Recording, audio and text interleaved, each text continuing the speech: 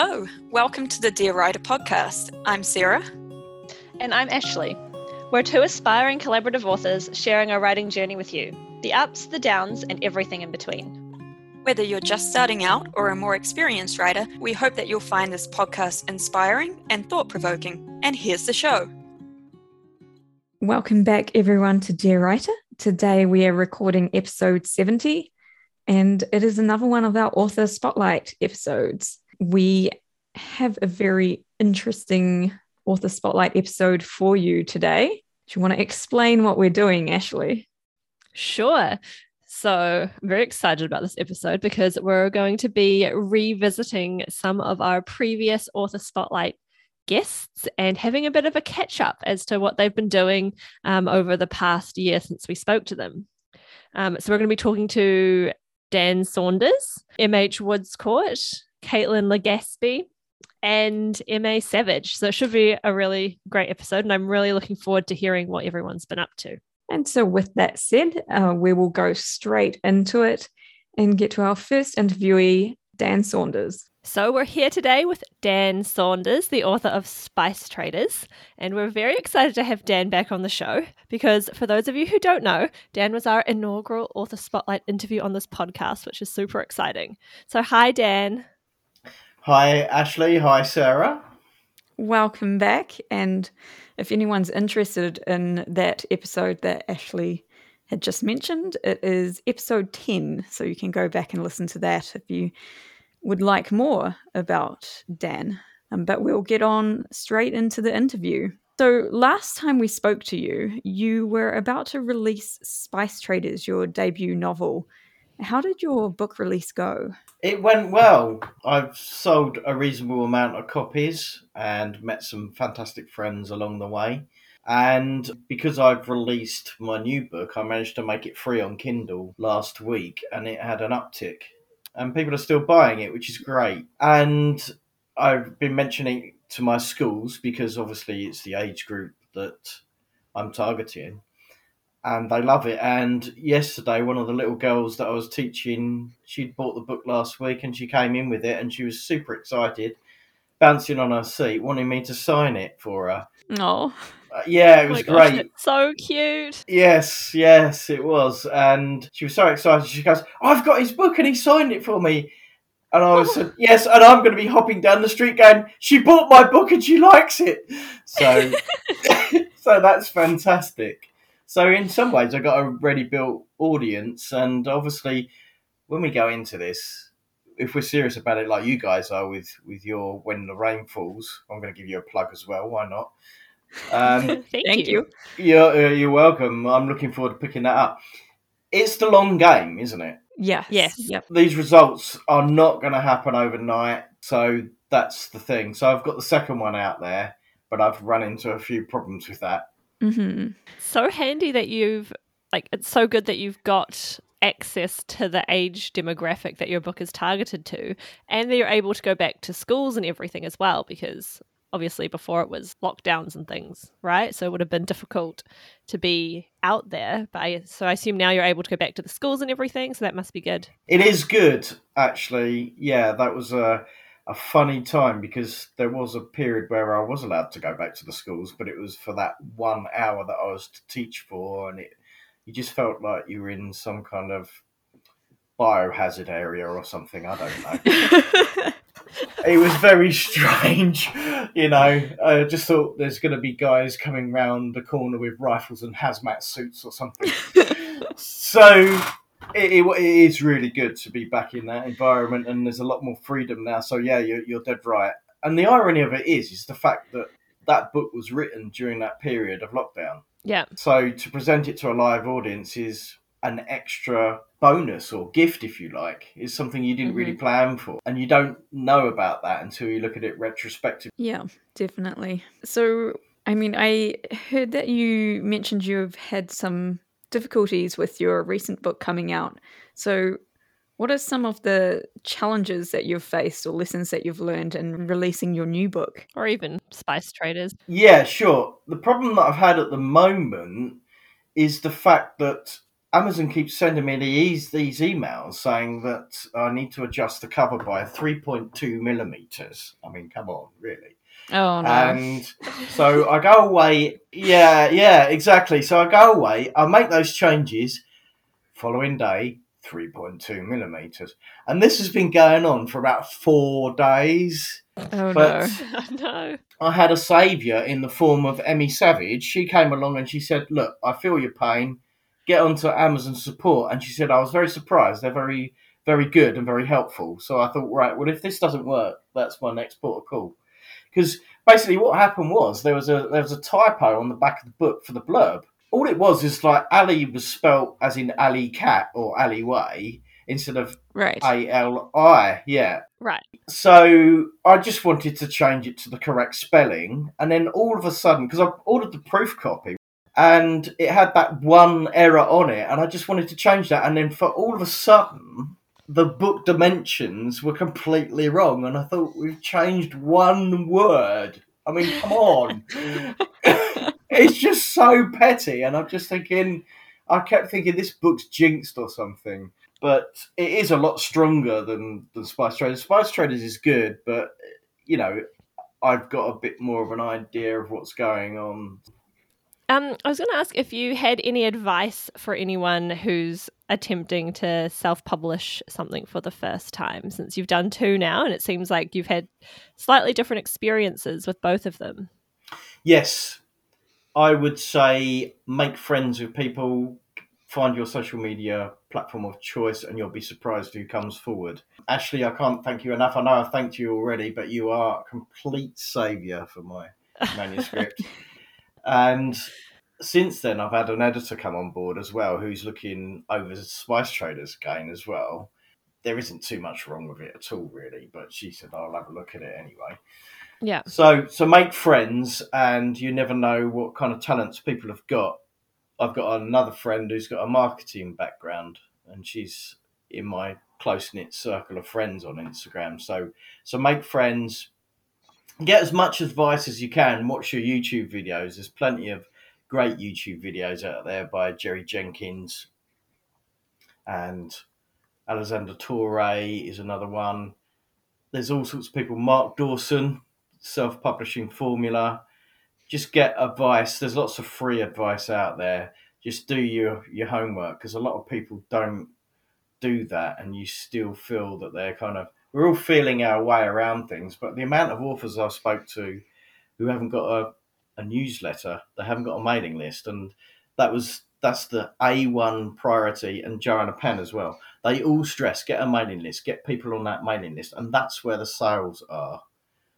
So if you're not getting your reviews, you need to get your mailing list up, and they will trickle through. You're not necessarily going to get this hit all at once. You might, depending on how big your account is. I know people that they're going to hit the ground running. When their book comes out, they're going to have loads of reviews and lots of people to promote it and all that kind of thing because of the nature of their account. But not everybody's got that. So that's what I would say that you do, and make sure your manuscript is as better so you can get it. You still might pick up typos, even when you still might pick them up even when you've ordered your proof copy. So try and go over your manuscript as much as you can as well. That's some great advice. I was thinking back to, before we had our first interview with you, Dan. I was just thinking, I was like, I always kind of thought newsletters seemed so, like newsletters and blogs and mailing lists seemed so old-fashioned. I don't know, but they do seem to be, like, they work, which is it's just interesting to think about. Yeah, I mean, you could do it in terms of when you're promoting something on foot. Like, if I wanted to get some more guitar students, then that colourful leaflet through the letterbox still works. It's funny, isn't it? It really is. And you don't know how long somebody's going to hang on to that leaflet. And the same applies, I think, for newsletters. Yeah, it's just interesting. It is. So writing is a journey, as we all know. Can you tell us about some of the highlights you've had since we last spoke? The reviews are good.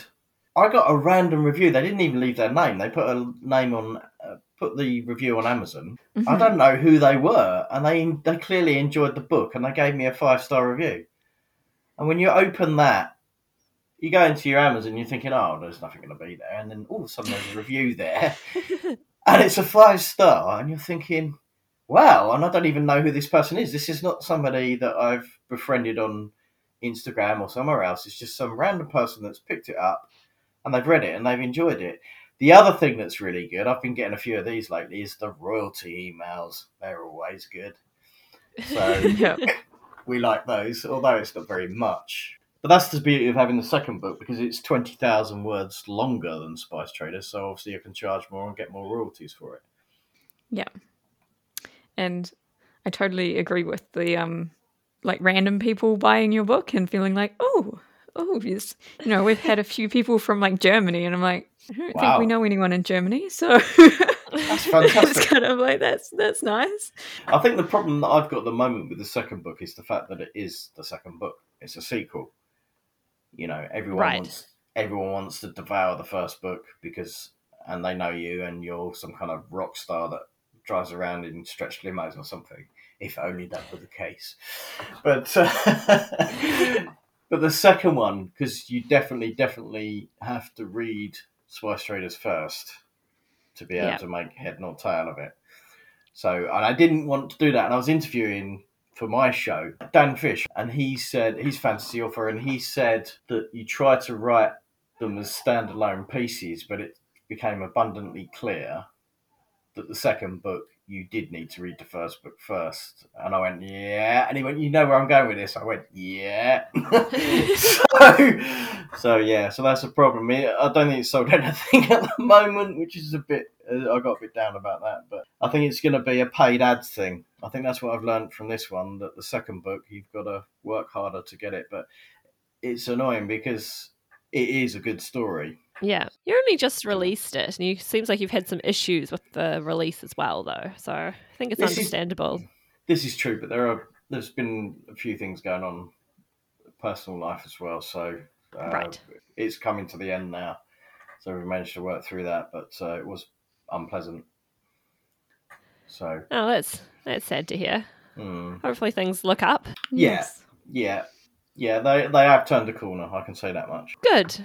Yeah. Good. Yeah. I'm glad. So, what is next for you, Dan? You've mentioned a little bit about your new book that's come out. So, do you want to talk us through a little bit more about that? That's the Tournament of Tannur, right? Tournament of Tannur, yes. That's basically, it picks up from where Spice Traders left off, literally 2 weeks after the events from Spice Traders.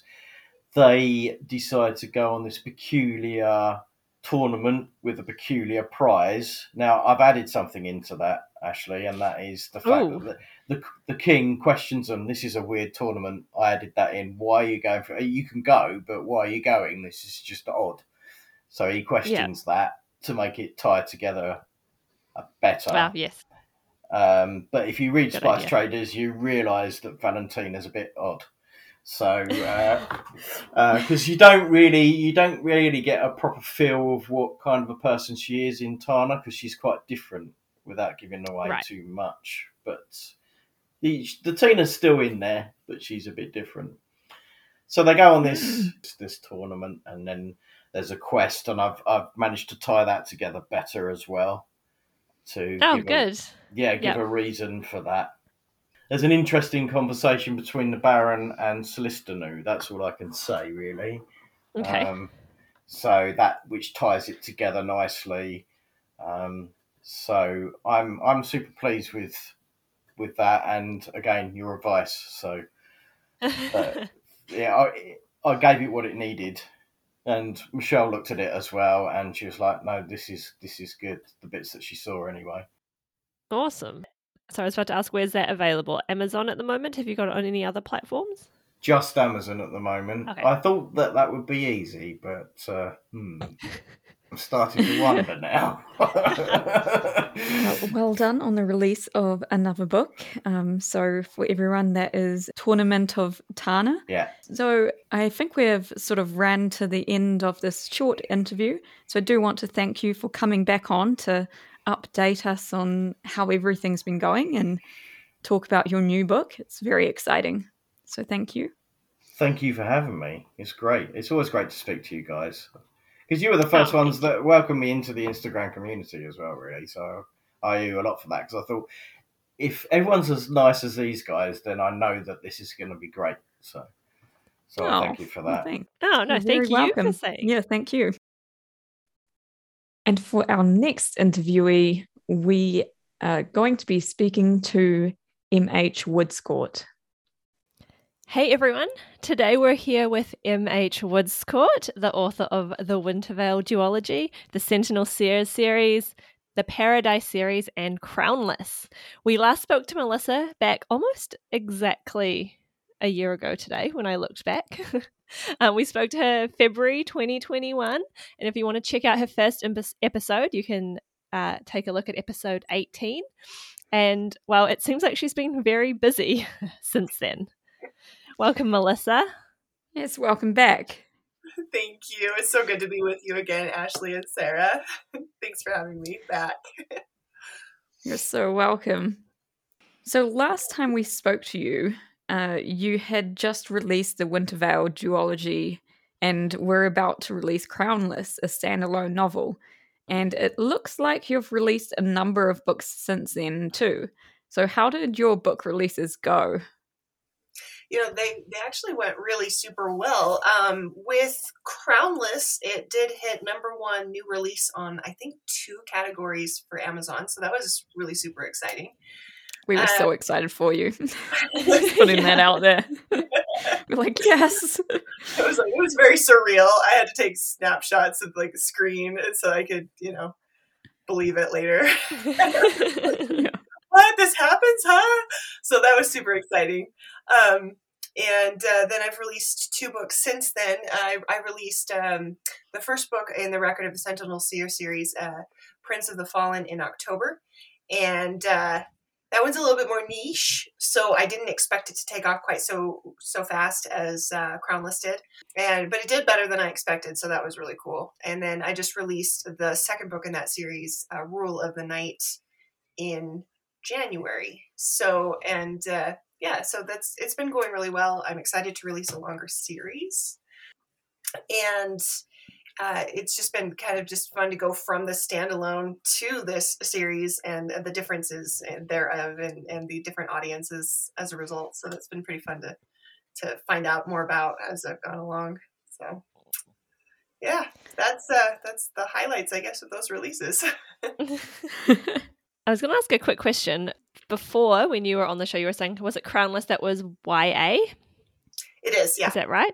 Is your new series, Sentinel Seers, is that also YA or is that adult fiction? I would label it more of a new adult to adult category, simply just because the content, I still tend to veer toward clean content. The violence level and the ages and everything are just kind of up a little higher than the other ones. And so dealing more with adults and less teenagers. Fair enough. My next question was going to be about some of the challenges that you faced or any of the lessons learned since we last spoke to you. Because, writing's a journey and, lots of ups and downs. Oh, yes. Okay. So that's a great question because with Crownless, I released it. It hit #1 new release. I had a lot of momentum and then it just sputtered. And as I've evaluated why that's so, I've come to the two conclusions here. Well, the cover is absolutely gorgeous, and I love my cover designer. Cover is amazing, by the way. Thank you. Mm-hmm. It breaks my heart because I actually need to recover it.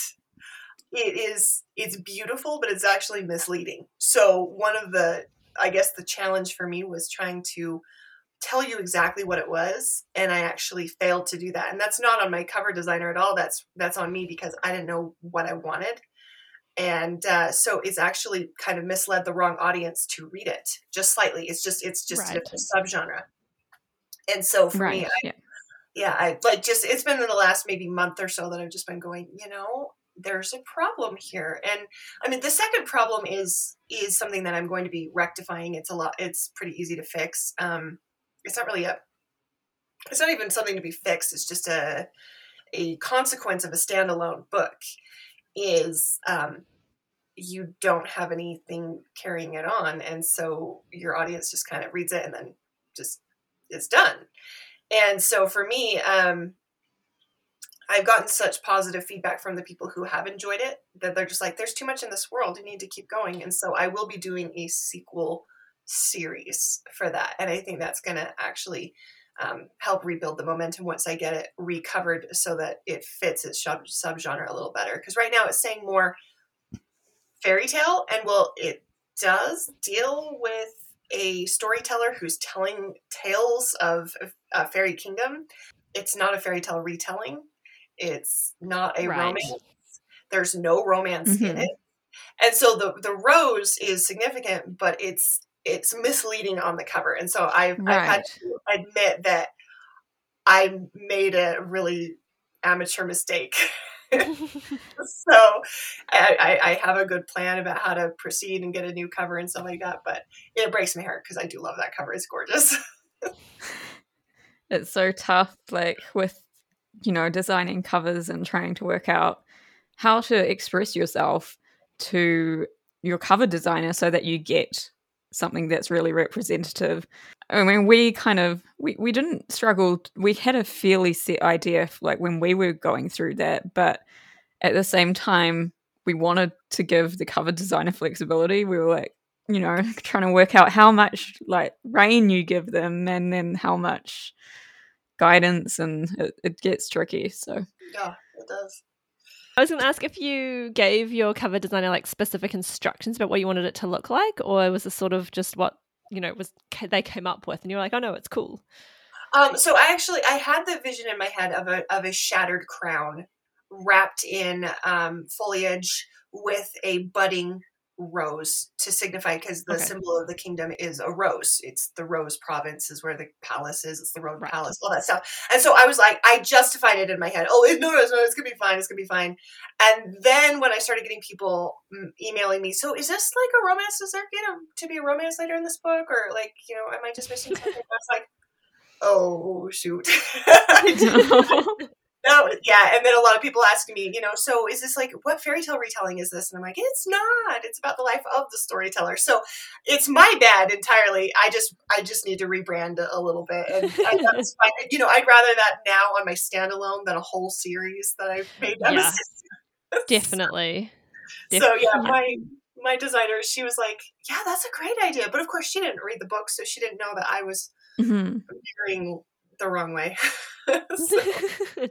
Well, it's hard, especially with symbols like that, because, like it is something that represents something in your book, but because people have such a, wide idea of what a rose in particular symbolizes, like some symbols mean more than others, right?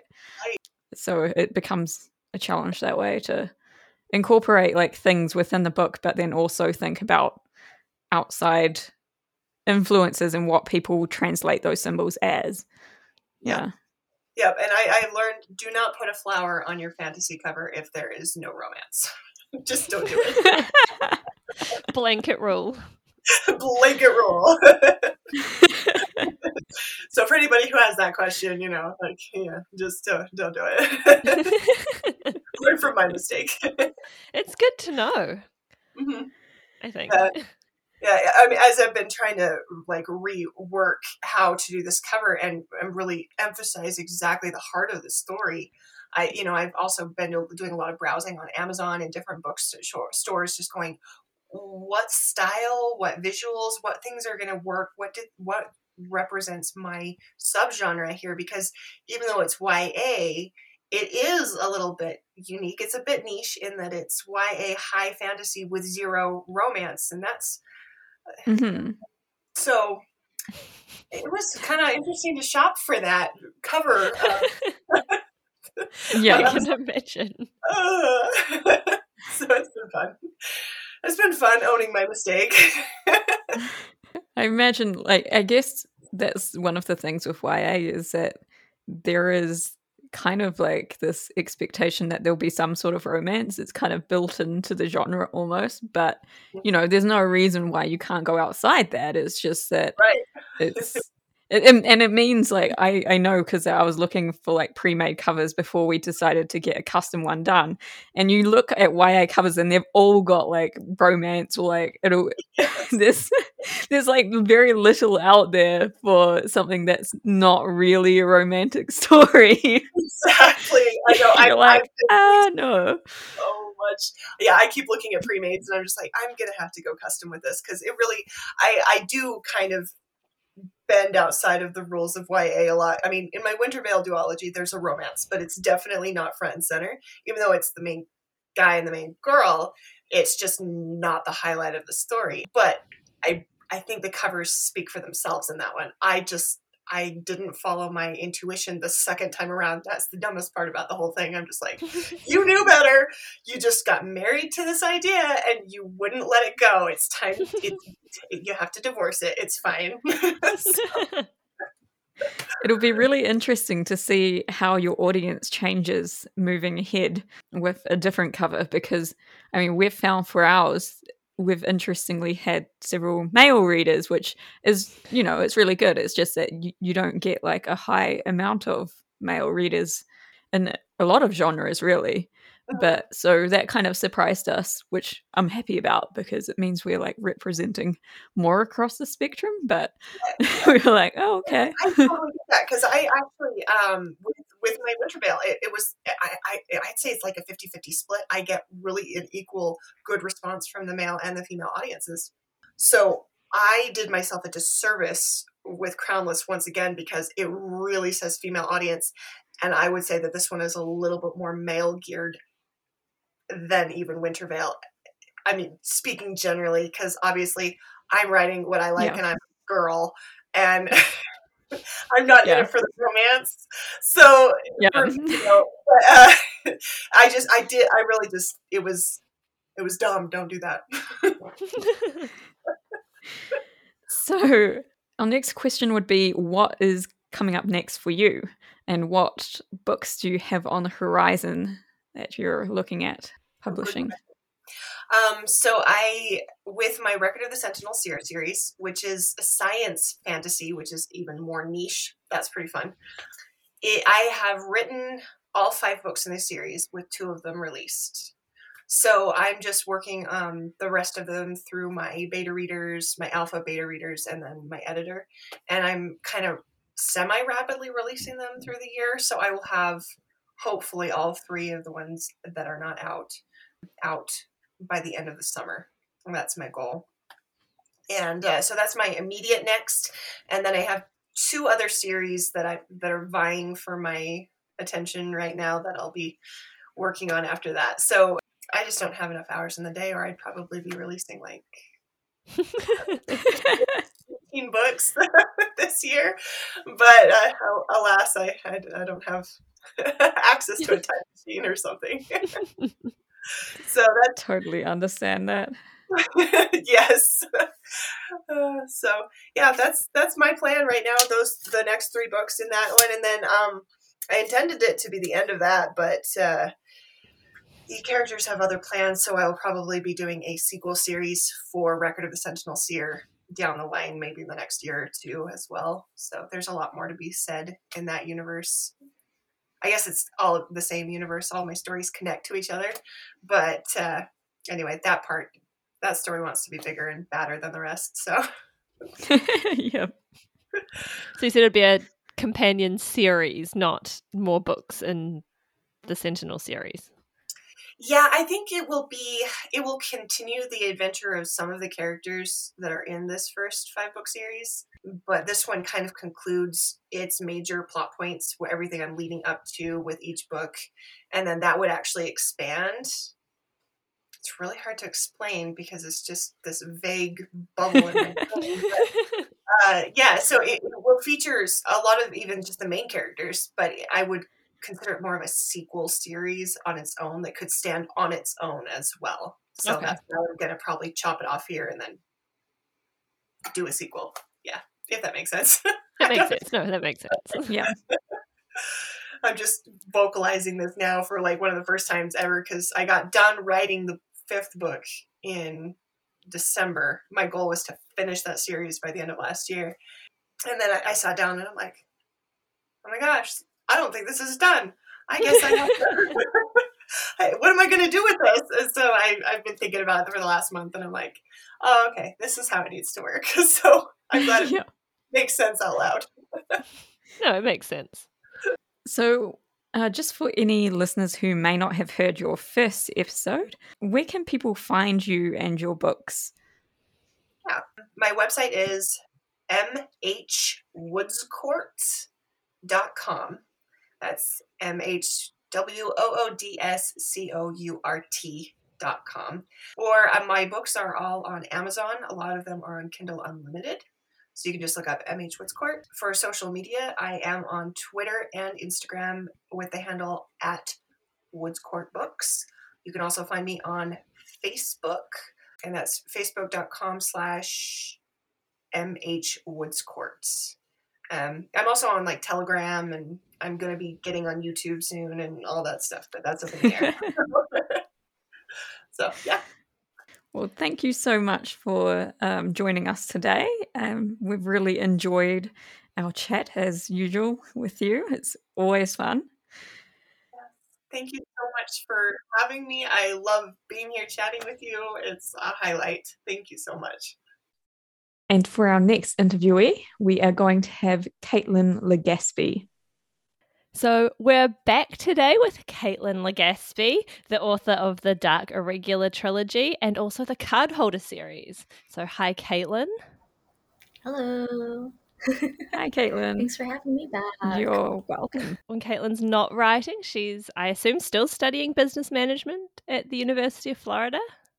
Is that right? Yes, graduating this April. Oh, that's exciting. I was about to say you Yay. must be nearly done with that. Mm-hmm. How exciting. April's not too far away either. So I guess you must be wrapping up with exams and things. Yeah. Nice and busy. Yes, very busy.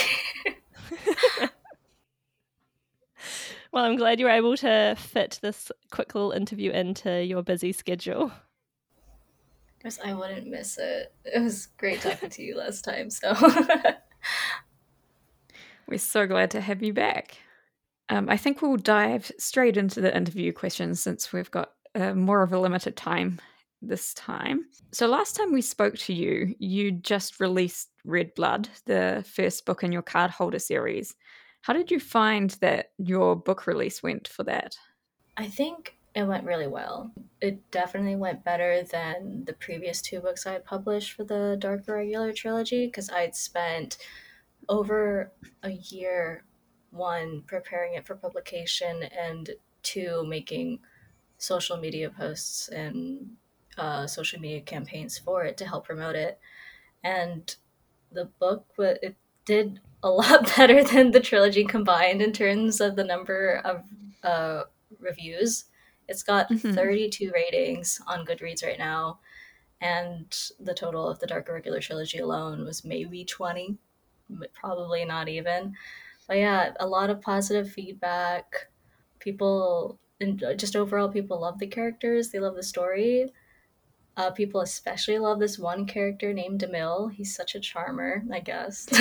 but yeah, girls, they just fawn over him. I'm just really surprised at how much they love him. But yeah, it's been really great seeing that. It's quite amusing, I think, like seeing what characters turn out to be the favorites. It's not always who you expect. Yes. I think like Ashley and I have found that with our books as well. Yeah. Definitely. Was Emil the one whose artwork you showed us last time that you were getting your designer person to draw? Maybe. I don't. Did he? Was he wearing a red plaid shirt? I believe or plaid so. shirt Yeah. in general. I believe that so. might have been him then. Yeah, that might have been him. Yeah.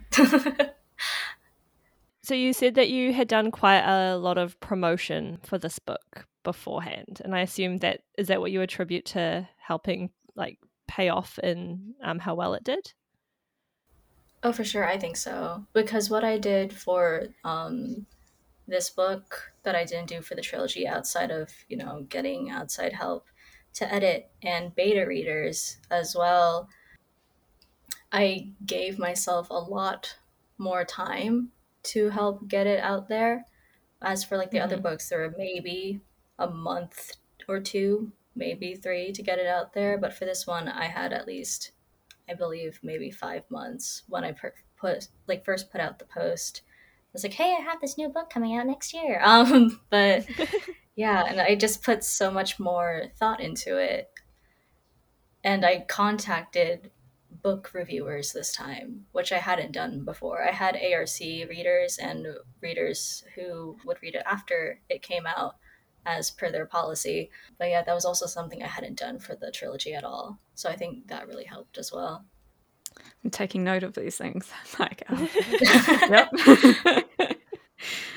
So, what are some of the challenges that you've faced or the lessons that you've learned?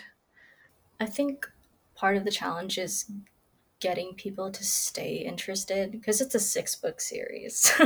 And I'm planning on releasing basically what is one book every 15-ish months.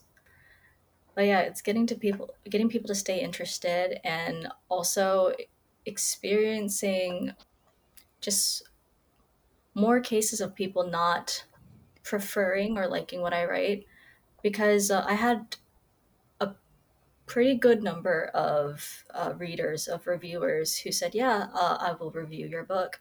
And about 3 or 4 of them didn't finish it and contacted me saying they didn't finish it because it wasn't their preference. And it was just more of like hammering that lesson that no, not everyone's going to like what you write.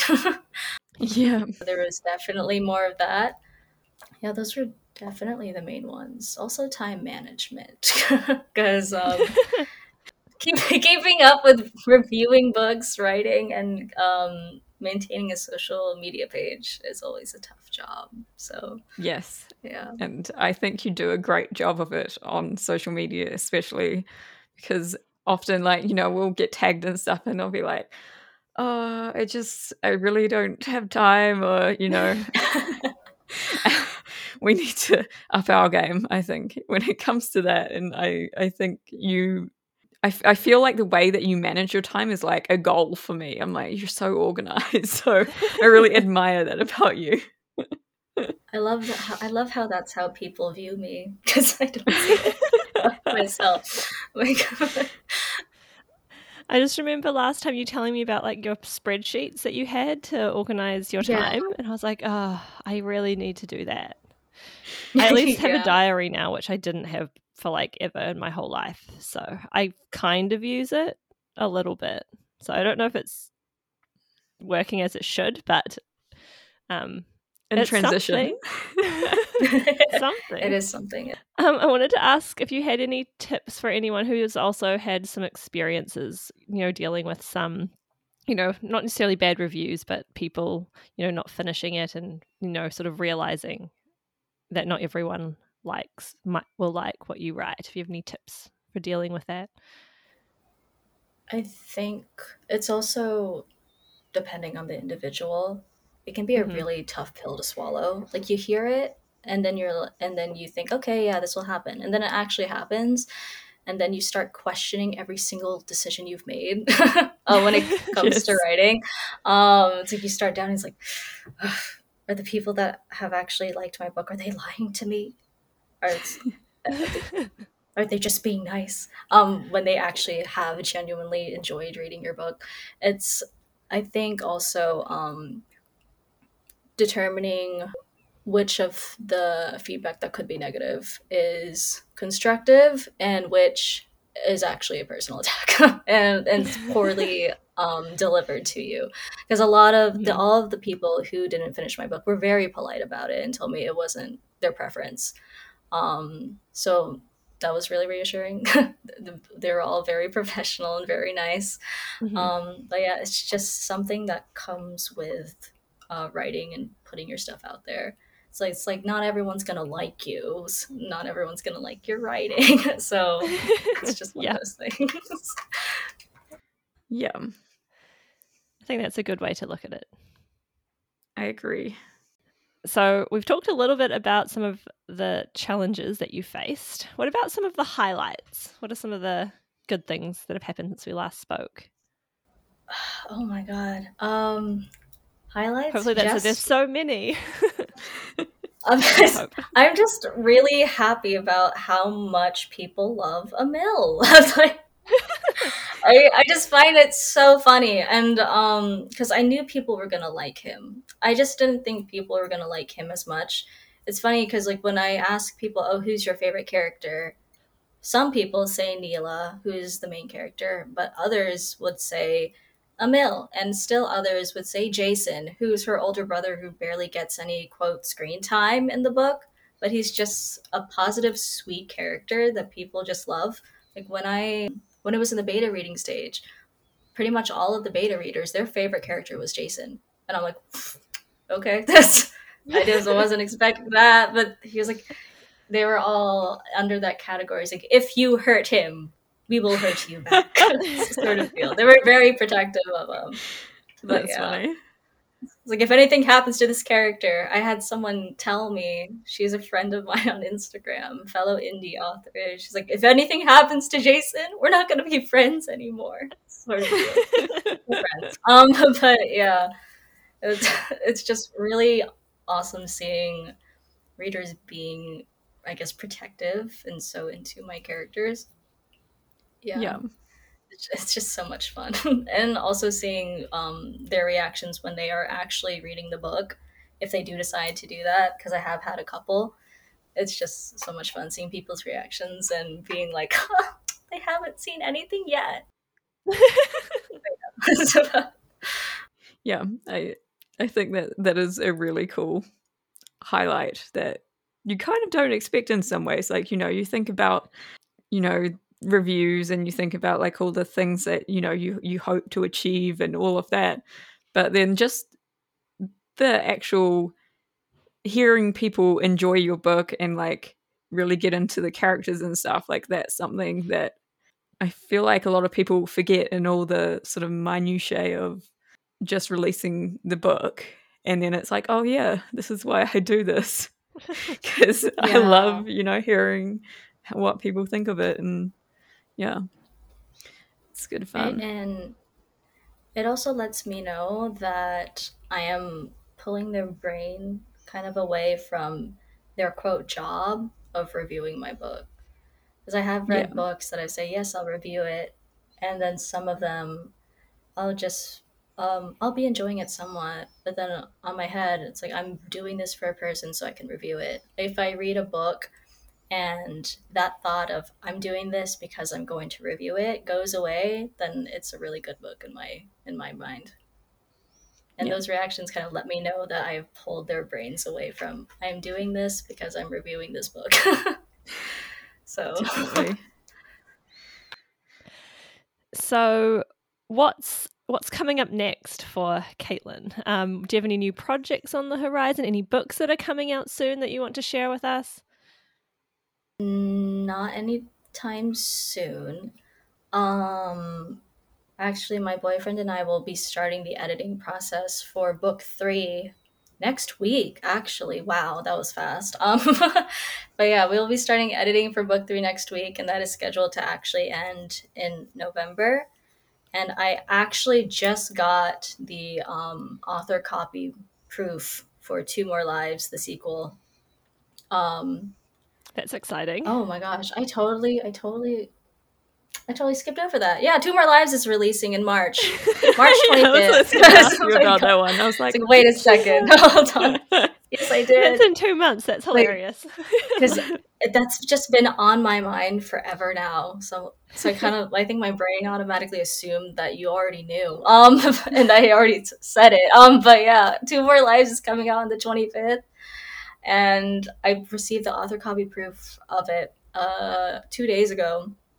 And I love it so much. The art looks really good on the cover, and I'm just really happy with how it came out. And I'm happy to say that I don't have to make any adjustments to the internal formatting. So nice. I don't. What a win! I don't have to redo that. Mm-hmm. But yeah, Nice. but after that comes out next year will be book 3, and that will be starting editing in February. it's going to be a long journey ahead. Do you have a little blurb or anything you want to tell us about Two Lives? Two More Lives? Two More Lives, Oh sorry. my gosh. So here is the back cover blurb. I had, I think I had 23 drafts for this blurb. They're challenging to write. They are really challenging. I'm really glad that Ashley sorted out ours because I'm not good at it.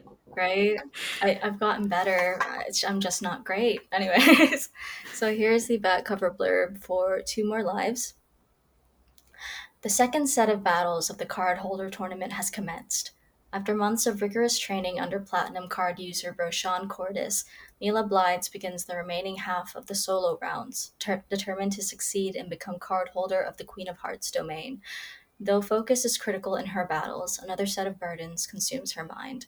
During the day, Neela searches for her connection to the leader of the Rogue organization and the reason behind the death of her father. At night, her dreams are overtaken by darkness and distress, with one filled with destruction and death. Despite any brief moment of happiness that blesses Neela, nothing is enough to overcome the fears it plants within her, not after she wakes to a room of living shadows. Ooh. Oh, it's very dramatic at the end. I like it. I know. Sounds quite exciting. I like trying to right. I like trying to write that one last line The hook gets the gears turning. Yeah. I actually have had an ARC reader finish reading Two More Lives already. Emotional damage. Emotional damage. Yeah, she was mad, very upset at what I did. If that's any indication of what happens, so. Well, it's good to get an emotional response. Yes. It is. It means that my scenes aren't flat. Yeah. That's very exciting. So that was Two More Lives. That's one that's coming out in March, right? It's March 25th. So keep an eye out for that, everyone. And where will it be available when it does come out? So it'll be available on, there's a long list. Hold on. It's already available on some platforms, but not all. The platforms that it has yet to be available on are Scribd and Amazon, but it is available on Apple Books, Barnes & Noble, and Kobo. Yes. Awesome.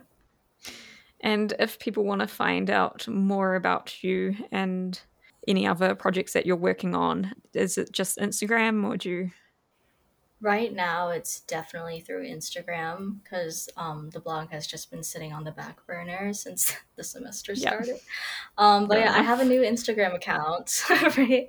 I have a new Instagram account. I've kind of abandoned the old one and I've come in with a new one called author.Kaitlyn, KAITLYN Legaspi, LEGASPI.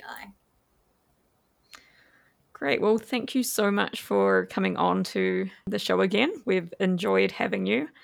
It's always a laugh when we have you on and look forward to seeing how everything does in the future. Well, thank you for having me on again. It was great talking with you two again. I kind of missed it. Oh. Yeah. And good luck with Two More Lives coming out. Hopefully that goes well for you. Gosh, thank you. I'm also hoping it goes well. Yeah. Thank you so much. And lastly, we have M.A. Savage here with us. Today, we're here with M.A. Savage, the author of The Genesis Chronicles. We last spoke to M.A. back in March 2021 when she was planning the release of the third book in her series called The Mirror of Etik. If you want to check out her original interview, you can go have a look at episode 22. So welcome back, M.A. Yes, welcome back. Thank you for having me back. I'm so happy to see you guys again. You're so welcome. So last time we spoke to you, you were working on the Mirror of Etik. When did the Mirror of Etik release and how did your book releases go? I did a whole blog post on this on Substack because like the day after the launch, I launched it on December 27th. And There are three things that went really well with the launch. I finally figured out how to do pre-orders on Amazon. Oh, good. So that was the first time I tried to do that was with Tetrarel Parallel, and I had really no clue what I was doing. And that did not work really well at all. And then I finally figured out how to do that for this one. I figured out what I did wrong and then what I needed to do in order to make that work. And the timing of it, I was trying to do it way too early with Tetrarel. Right. And your Edic, I did it I set it up like 3 months beforehand so that I could work my marketing plan. Okay. So my marketing plan, I figured out how to do a title reveal, the cover reveal, pre-order announcements, got that down really well. I learned a lot from the writing community, like observing what people are doing when they do these types of reveals to keep people interested and how they time them and things like that, to keep the energy up as far as leading into the launch date. I started a newsletter in January 2020, and I really built up the subscription for that. So I used that really well. So being able to have that list of subscribers to be able to email those special announcements to worked really, really well. So people have been telling me, yeah, you need to have a newsletter. You need to start with now, even if you haven't published yet, do a newsletter. You build your own contact list that way. And they were right. Yeah. That part worked really well. So what didn't work well was me. Number one, I will never launch a book in December ever again. That is a worst time of year for me to do a book launch. Yeah. I found out. We found that If challenging I too. say I'm going to do that, I want you to tell me, MA, remember when you said that you're never going to launch a book in December again? Please tell me that, because we will. I should not do that. The reason why is I do NaNoWriMo every year. And Right. that takes a lot of energy. It's a different mindset for me. So drafting is very different from marketing and editing. Those are different parts of my brain that I'm using, I guess. So I've learned that drafting requires one set of skills and marketing and editing requires a totally different set of skills. I need to have a little break between that. So I need a little break between Nano and whatever I'm launching. So December was a bad idea. So my next book, I am going to try to do January of 2023. So we're going to see if that works better timing wise in what I'm doing. I'm thinking it's definitely going to be better, but because I made the decision of when, that timing for launching, it kind of set up everything else that didn't go right. So getting ARC copies out, I wanted to have that out at least a month before launch. That didn't happen. I got it out like maybe 2 weeks before launch. Need to at least give people some time. And I think even 2 months is probably better from what I understand. I've been talking to people and they're like, 2 months. You really should give people 2 months to give them time to be able to review and get through the material and write the review. So pushing a launch back to like January, maybe even February, probably would work better in order to get the ARC copies out, because people are busy around the holidays. I'm busy around the holidays. So it's something to keep in mind for next time. Definitely. I also do sewing on the side, and I took on an extra project before launch. I don't know what I was thinking. That was a bad idea. So do not take on, extra project right before you're launching a book. So really it was timing. It all comes down to timing. So my timing was all off, but I learned from it, and we're going to try again and see if this works better for the next one. So it's definitely a process. Yeah. And you do learn every time, like something new, and start to streamline your process more. So I think that's good hints for other people out there. Learn from me. Don't do that. That was not good. Might work for you. I don't know. If you don't do Nano, maybe that would work and you'd be fine. But for me, These were all part of a perfect storm of things that didn't go to plan. I had a really nice marketing plan. It just, didn't work because I wasn't working. I wanted to quickly ask you a question about your newsletter. I wondered if you had any tips for anyone out there who was just starting out, putting out a newsletter and trying to get subscribers onto that. Do you have any tips? Well, I use MailChimp. It's a free newsletter. They have a free newsletter option. Again, if I can do something without having to pay extra at this point, it's a good thing for me at this point. Yeah. MailChimp keeps things really organized. It gives you the numbers, like who's subscribing, where they're subscribing from. It gives you different options to send things out to people. I may want to upgrade that at some point, but right now it's working pretty well for me as is. And just really keep talking about it. That having your own subscriber list is gold, because anytime you have an announcement, you have a group of people that want to see what you're sending them. Because they subscribe to what you're doing. And, as long as you're not inundating them with a bunch of spam, I think it works really well. So whenever I have an announcement, like I'm looking for beta readers in April, so I'll send out a special, newsletter or a special, I can't think of the word right now, but a special thing where it's talking about, hey, I need some beta readers. Here's what I'm looking for. Here's the synopsis of the book. This is what the timeline that I'm looking at. And that works really well. I get plenty of beta readers that way. And these are all people who are fans. Yeah. Cool. So you've spoken a little bit about the challenges that came with releasing your book. What were some of the highlights that you've sort of had since we last spoke?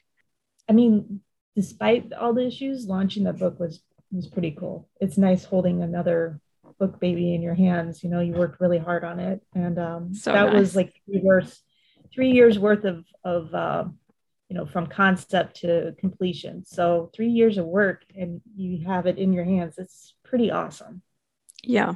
Let's see what else. I finished drafting Beneath the Copper Sky. That's my debut sci-fi novel. Oh, cool. So that was awesome. It was something that I hadn't tried before. I'm a huge fan of sci-fi, but I've never written sci-fi. Right. Mm-hmm. So I wrote it and I just really fell in love with the main character and all the things that went into this book. And so I'm really excited for that one to come out next year. I wrote a short story that got put into a anthology in October called The Oblation of Shadow's Bane. So it's a villain origin story for King Catadan. So that turned out pretty cool. I started drafting the fourth and final installment of the fantasy series during NaNoWriMo, and I got 50,000 words done on that one. That's a fair amount in a month. Yeah, it's a good chunk. I'm like a huge fan of Nano because, it does get me to produce. I try and then I never make it very far on Nano. So I sort of gave Nano up.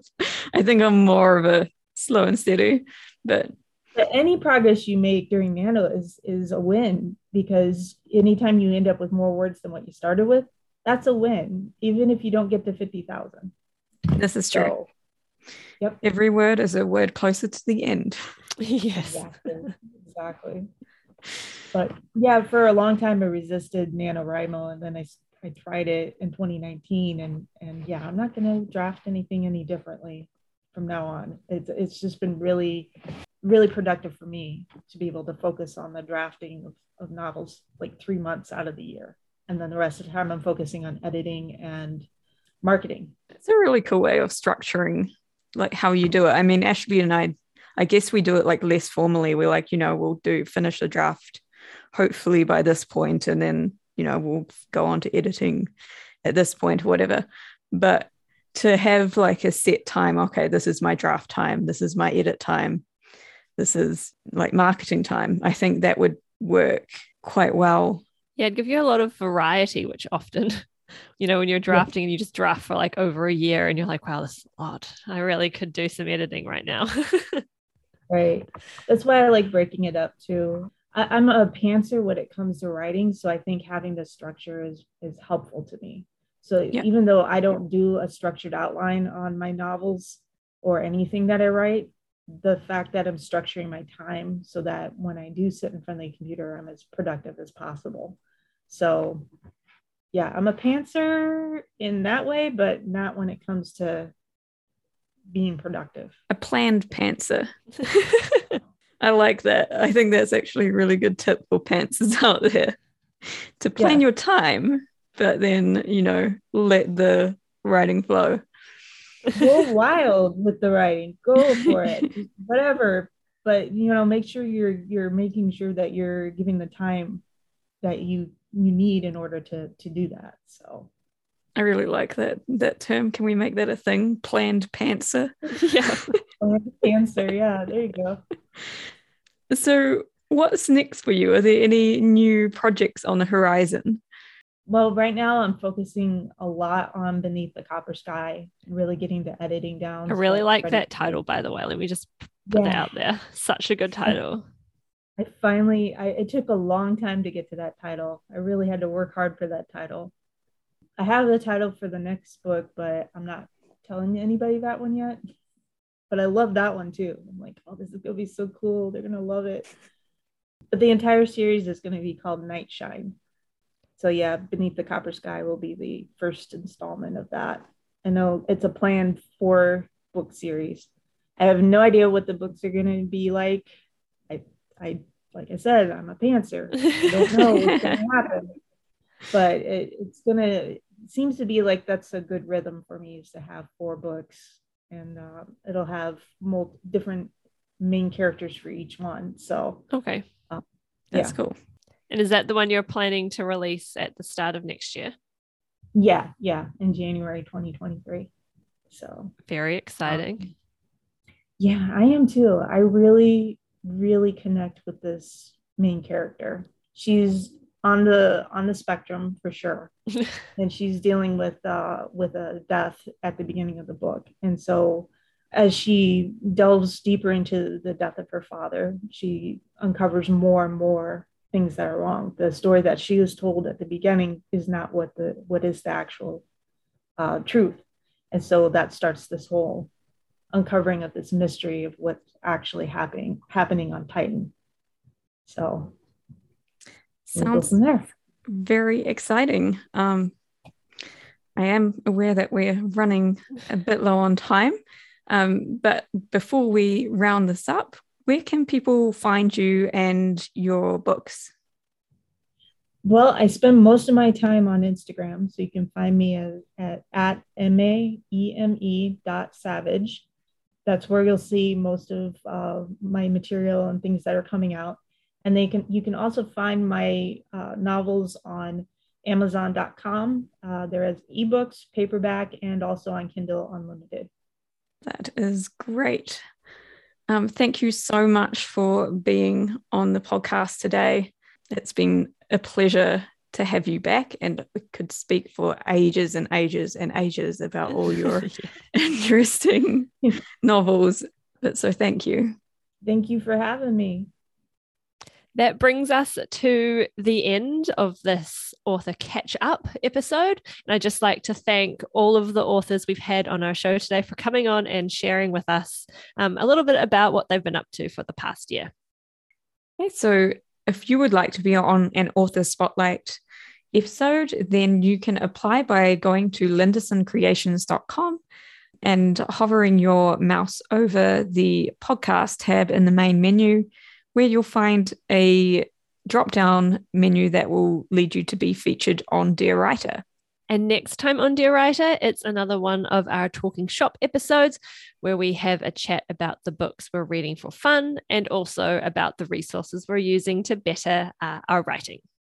And if you'd like to know any more about us or any of our writing projects, you can visit us on lindersoncreations.com or get in contact with us on Facebook or Instagram under the handle Linderson Creations. If you enjoy the show, please rate and review us on Apple Podcasts or subscribe on your podcatcher of choice.